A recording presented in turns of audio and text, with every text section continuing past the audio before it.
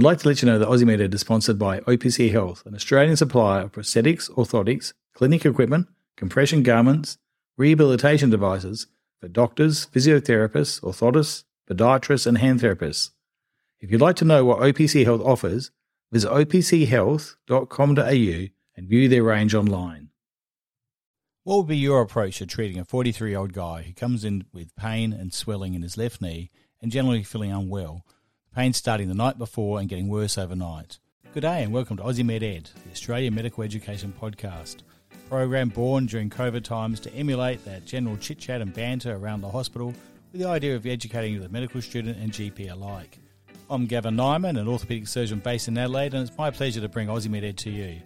And in this series, we've taken a different approach where we ask consultants specialising in their area to address a particular problem and answer the questions on how they would both assess and treat that condition from a medical student or general practitioner's perspective.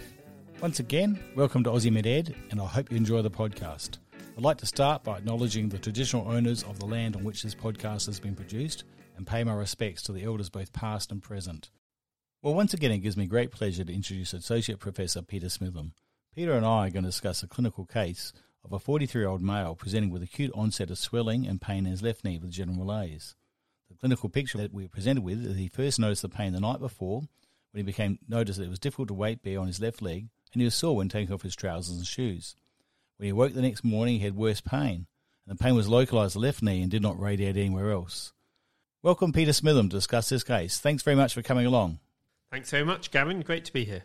Now, Pete, you'd heard the scenario. I'd like you to discuss how you'd go about assessing this gentleman. Should he come into your clinic, or if you're a medical student, how you'd assess him if he was presented to you as an OSCE scenario? What would you go about thinking about if you saw acute onset of pain in the left knee?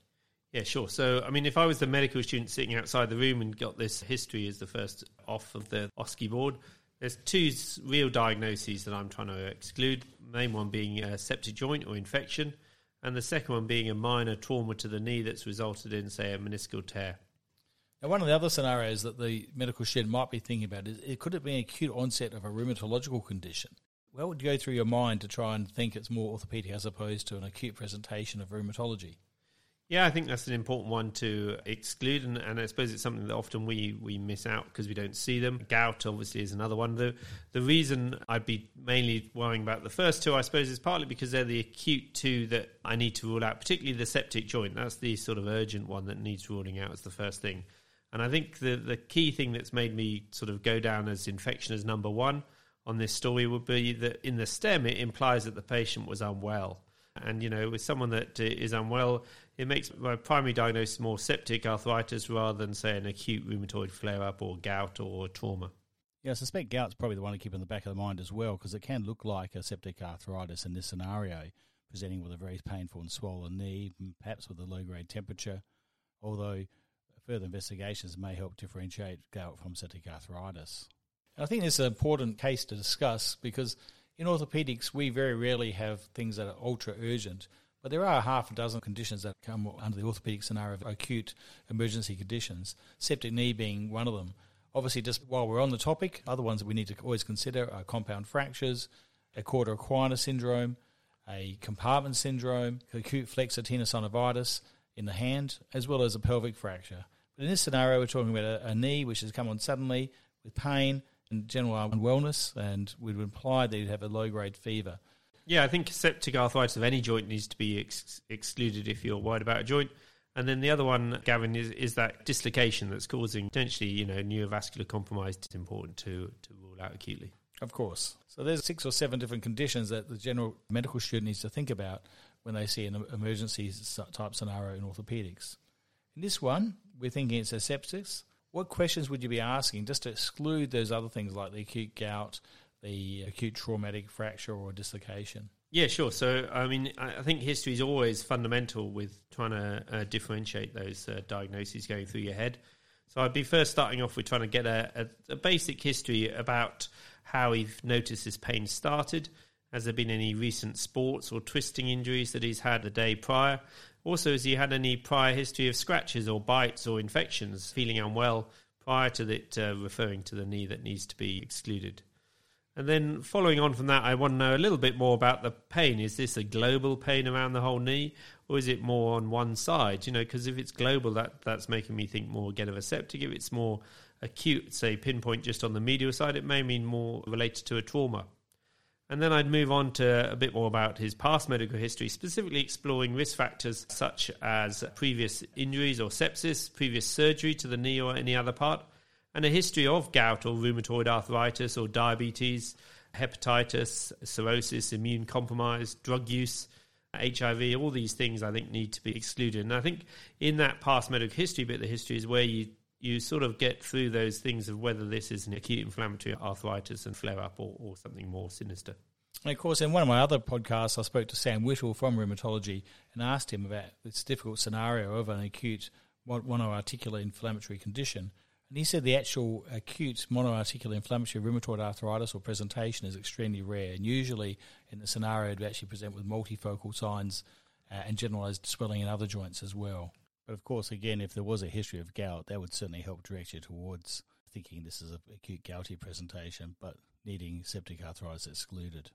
Yeah, I think it's often more of this acute on chronic sort of progression with these sort of conditions, and whereas the septic joint is that acute scenario that's sudden flare up from within 24 hours. Of course, the key point in this scenario would be the main question I'd be thinking about would be the temperature, and that can often be the key finding that can help you push that towards it. Yeah, absolutely. I think that comes to that patient feeling unwell. Have they got a temperature?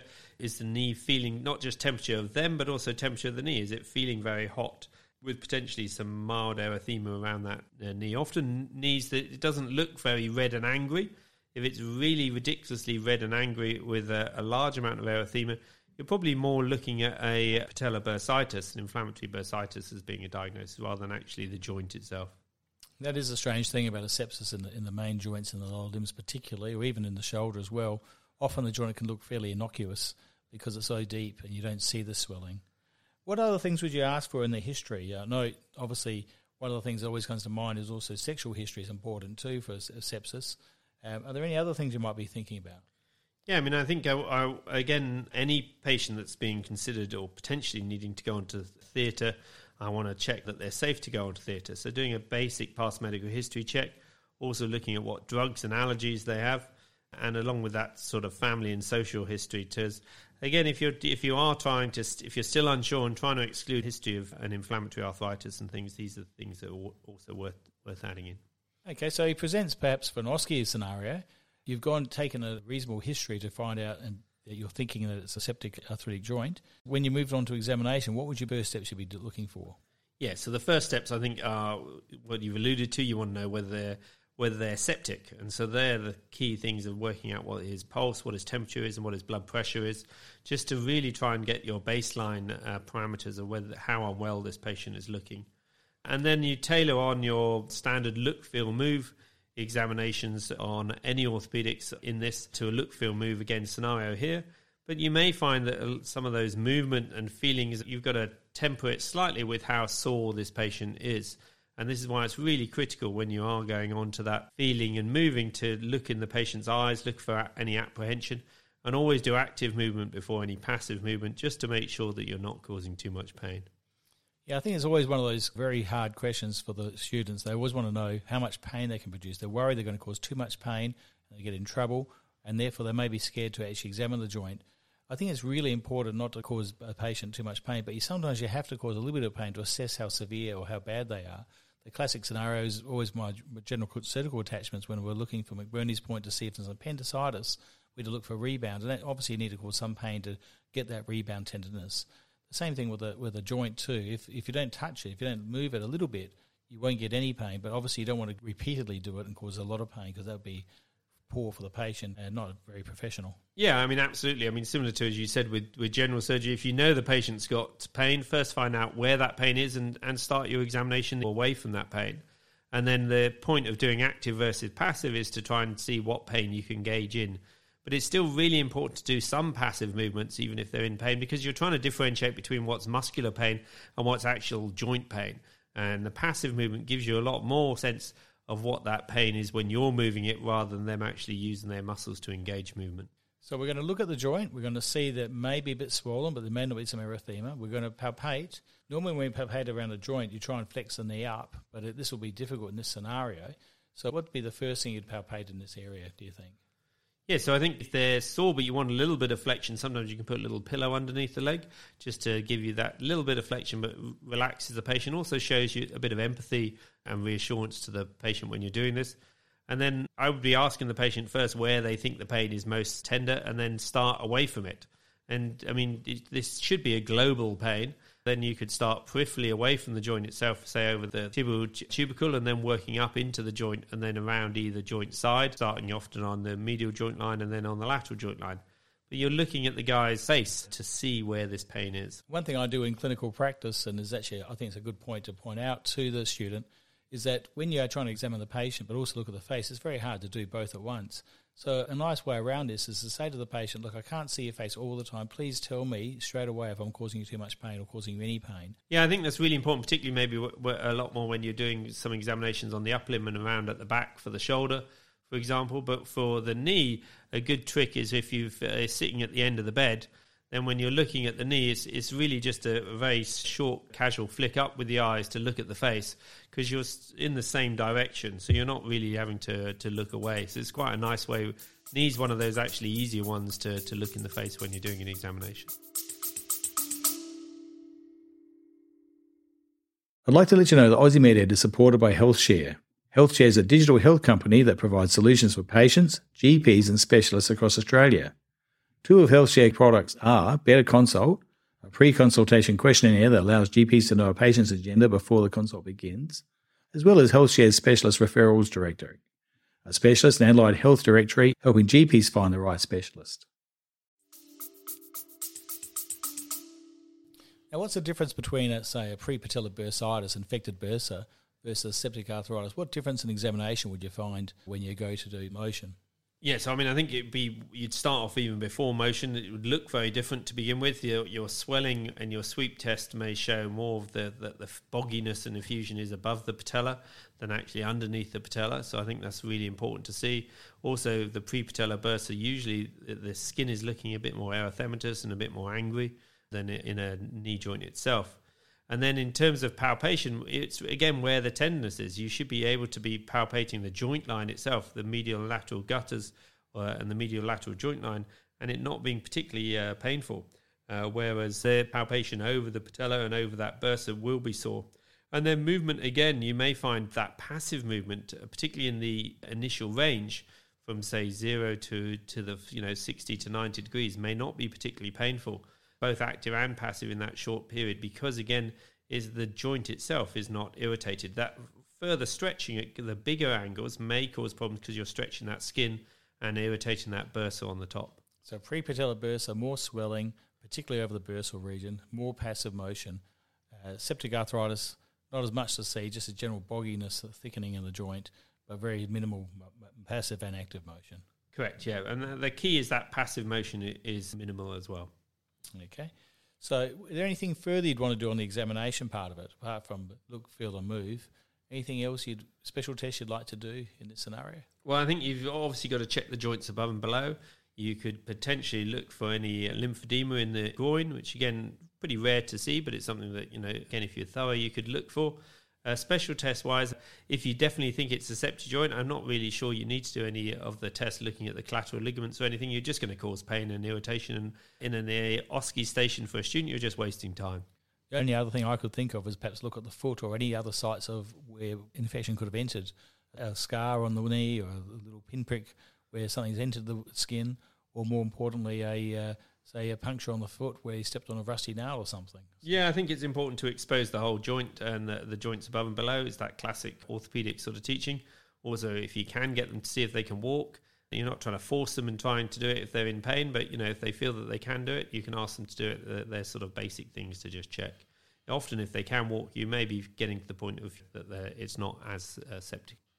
So what about investigations then? Where would we start here? I know taking temperature is very important. And what I would suggest to the student too might be to send off some bloods, looking for CBE, ESR, CRP, electrolytes, particularly renal function. But also, never forget the blood cultures as well. And of course, uric acid levels will be quite important too, looking for gout. So this is orthopedic, so we always start with a plain radiograph, and this really is just to rule out any surprises that you may have missed out. You know, it could be a tumour that you didn't even expect it to be there, or potentially even a stress fracture or a fracture that they haven't reported to you. I mean, one thing that you can see on the x-ray is that if you get a horizontal lateral x-ray, you might be able to see that fluid level with the fat blood fluid level, and that gives you a sort of suspicion of whether it's actually trauma to that knee rather than that septic joint. But ultimately, you've got to go on to and take an aspiration of this knee. Okay, Pete, in real life, is there anything else you might want to consider to do to assess this patient further? With any patient that may be considering surgery, you want to check their fasting level, and also checking to do a septic screen if they are actually septic. And that will be looking at doing a urine and potentially a chest x-ray and checking them for their safety for going on to theatre. Yeah, other causes of infection too are always very important to exclude as well. So they say these sort of questions are great because it's actually not just orthopedics, but it's actually a general medical type of questions as well, and incorporates a few other areas, not just orthopedics, which is why they're always great OSCE questions as well to have. So you've done your x-rays, you've seen the fluid level, you know he's got a fever, he's got a very sore knee when you move him. You've sent off blood tests and you've double-checked his urine, which looks clear. You go to do an aspiration. Now, how would you go about performing an aspiration and what is the purpose of the aspiration? Yeah, so I think there's two purposes for the aspiration. One is a diagnostic purpose to see out if this is a septic joint or a flare-up of gout or anything else. But the other actually can be quite good therapeutic as well. It reduces the pain significantly if you aspirate this to dryness. And it's really important to aspirate not just enough to get a sample to send to the lab, but aspirate it to complete dryness, because that relieves some of the pain and also relieves that septic load on the knee while you're waiting to get to theatre. So it actually is a form of treatment as well. And of course, the aspiration will help differentiate the septic arthritis from gout. If there's presence of uric crystals and no bacteria, then you're thinking more gout. And of course, the opposite applies for septic arthritis. One of the classic questions is, what about starting antibiotics? Do you get that started straight away? So this is always the classic question that gets asked. I mean, I think the key is firstly finding out how unwell this patient is and how easy it is to get an aspiration. So the first thing is that ideally you want to get those those cultures off first, similar to blood cultures, before you consider any antibiotics. But if that's not possible and the patient is highly unwell, then a broad-spectrum antibiotic is a sensible option. But to be honest with you, in the majority of scenarios, you can get those blood tests off quickly because you're going to need to put a line in before you give antibiotics. That's got your blood cultures and everything off. And an aspiration, if done sensibly in an A&E department, can actually be done in only a few minutes. So it really shouldn't delay antibiotics significantly.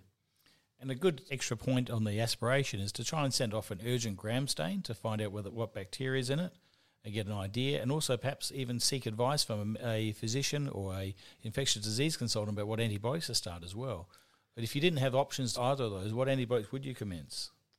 So usually the first thing is your hospital will, or every hospital has a protocol for this. But a broad spectrum KEF would be my antibiotic of choice, unless, however, this patient has a high risk of, say, an atypical one, say, as we said about a history of sexual gonorrhea, potentially is the story, or whether they've had removal of their spleen and various other issues that you may need to consider, salmonella and various other things. So it would slightly depend on a few factors, but broad spectrum KEF would be the most common one used.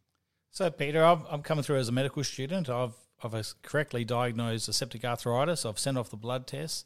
I've done an aspiration and sent them off a gram stain and commenced a broad spectrum cephalosporin and put him up on the ward and to have some dinner and be reassured that he's actually now safe. Is that the correct answer? No, I'm afraid not, but it is the answer that we hear a few times in these OSCE stations. No, you really only just started the process at this stage.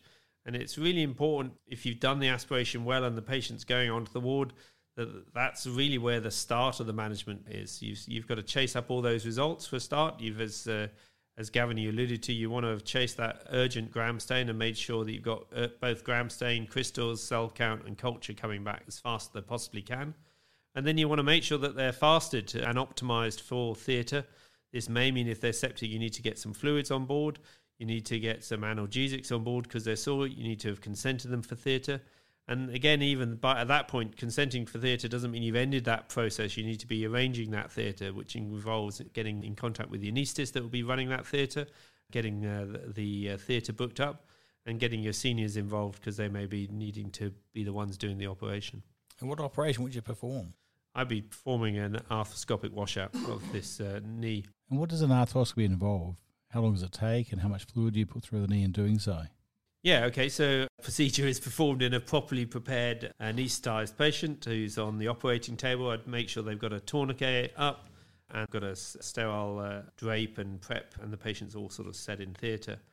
So then it started off with usually 2 arthroscopic ports, but you start with 1 stab incision over the joint line, which is in the soft spot that you can feel with your hand.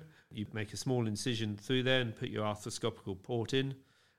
Before you even wash the knee out, you can take another sample, an aspiration of fluid at this point, and drain the knee of any other fluid and send that off for further specimens.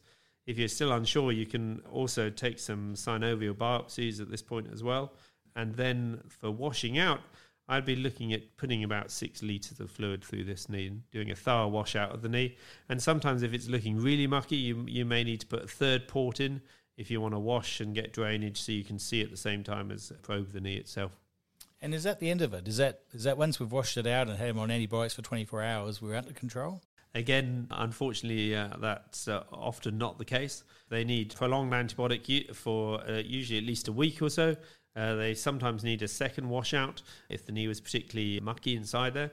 And also you're trying to work out why this patient had the septic knee. So, there may need to be other optimizations that need to be done. For example, is this on the background of a new onset diagnosis of diabetes that he needs to be managed and counselled and optimized for that? Is he immunocompromised? Are there any other things that are going on that are missed out? So really we've got a case of what's the cause of the pain. We find out it's septic. What's the cause of the sepsis? How do we manage the sepsis with fluid maintenance beforehand, with aspirations to find out the cause, commencements of antibiotics, the actual procedure? There's a lot to this case. What seems like a simple, straightforward infection has a lot to it. Yeah, and I think the key is you tapped on this. This covers a lot of subspecialties and a lot of basic principles that are required for any sort of procedure or any patient, really. Because you're going through both the history examination and management and early management are important elements, and consent as well. You could actually break this into several different OSCEs if you really wanted to.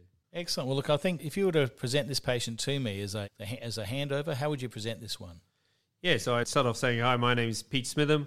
I'd like to present a 43-year-old gentleman for consideration of urgent transition to theatre for an arthroscopic washout for a septic knee. And this chap has presented with a 24-hour history of left knee swelling, pain and feeling unwell. He's got a temperature. We've sent off aspiration of his knee and bloods. And so far the things at the back have shown that he's got a high CRP, for example, and white cell count being particularly high in the aspiration of the knee and no crystals being present. We've got him onto the ward. He's nil by mouth now. We've written up some analgesics and put up a fluid balance to try and keep him optimised. And we're looking for your input for his ongoing management. Excellent. The only thing I'd probably add to it would be, if you really wanted to show off, you could mention the anaesthetist would, given it's a septic patient, I believe they might need a more rapid sequence induction because of the reduced emptying of a stomach during this scenario, but you obviously seek an anaesthetic advice, and perhaps even a catheter monitoring urine output given the sepsis state. But this is a great case, and I think it's a really important one to know. So thank you very much, Peter, for presenting it to us today. And once again, we appreciate your help. No, thanks, Gavin. It's been great to be here. I'd like to thank you very much for listening to our podcast. I'd like to remind you that the information provided today is just for general medical advice and does not pertain to one particular medical condition or one way of treating a particular condition. If you have any concerns about information raised today, please do not hesitate to contact your general practitioner for further information. We hope you've enjoyed the podcast, and please don't hesitate to give us a like or tell your friends about it or give us a positive review. We look forward to presenting another podcast to you in the near future on a different topic. Until then, stay safe. Thank you very much.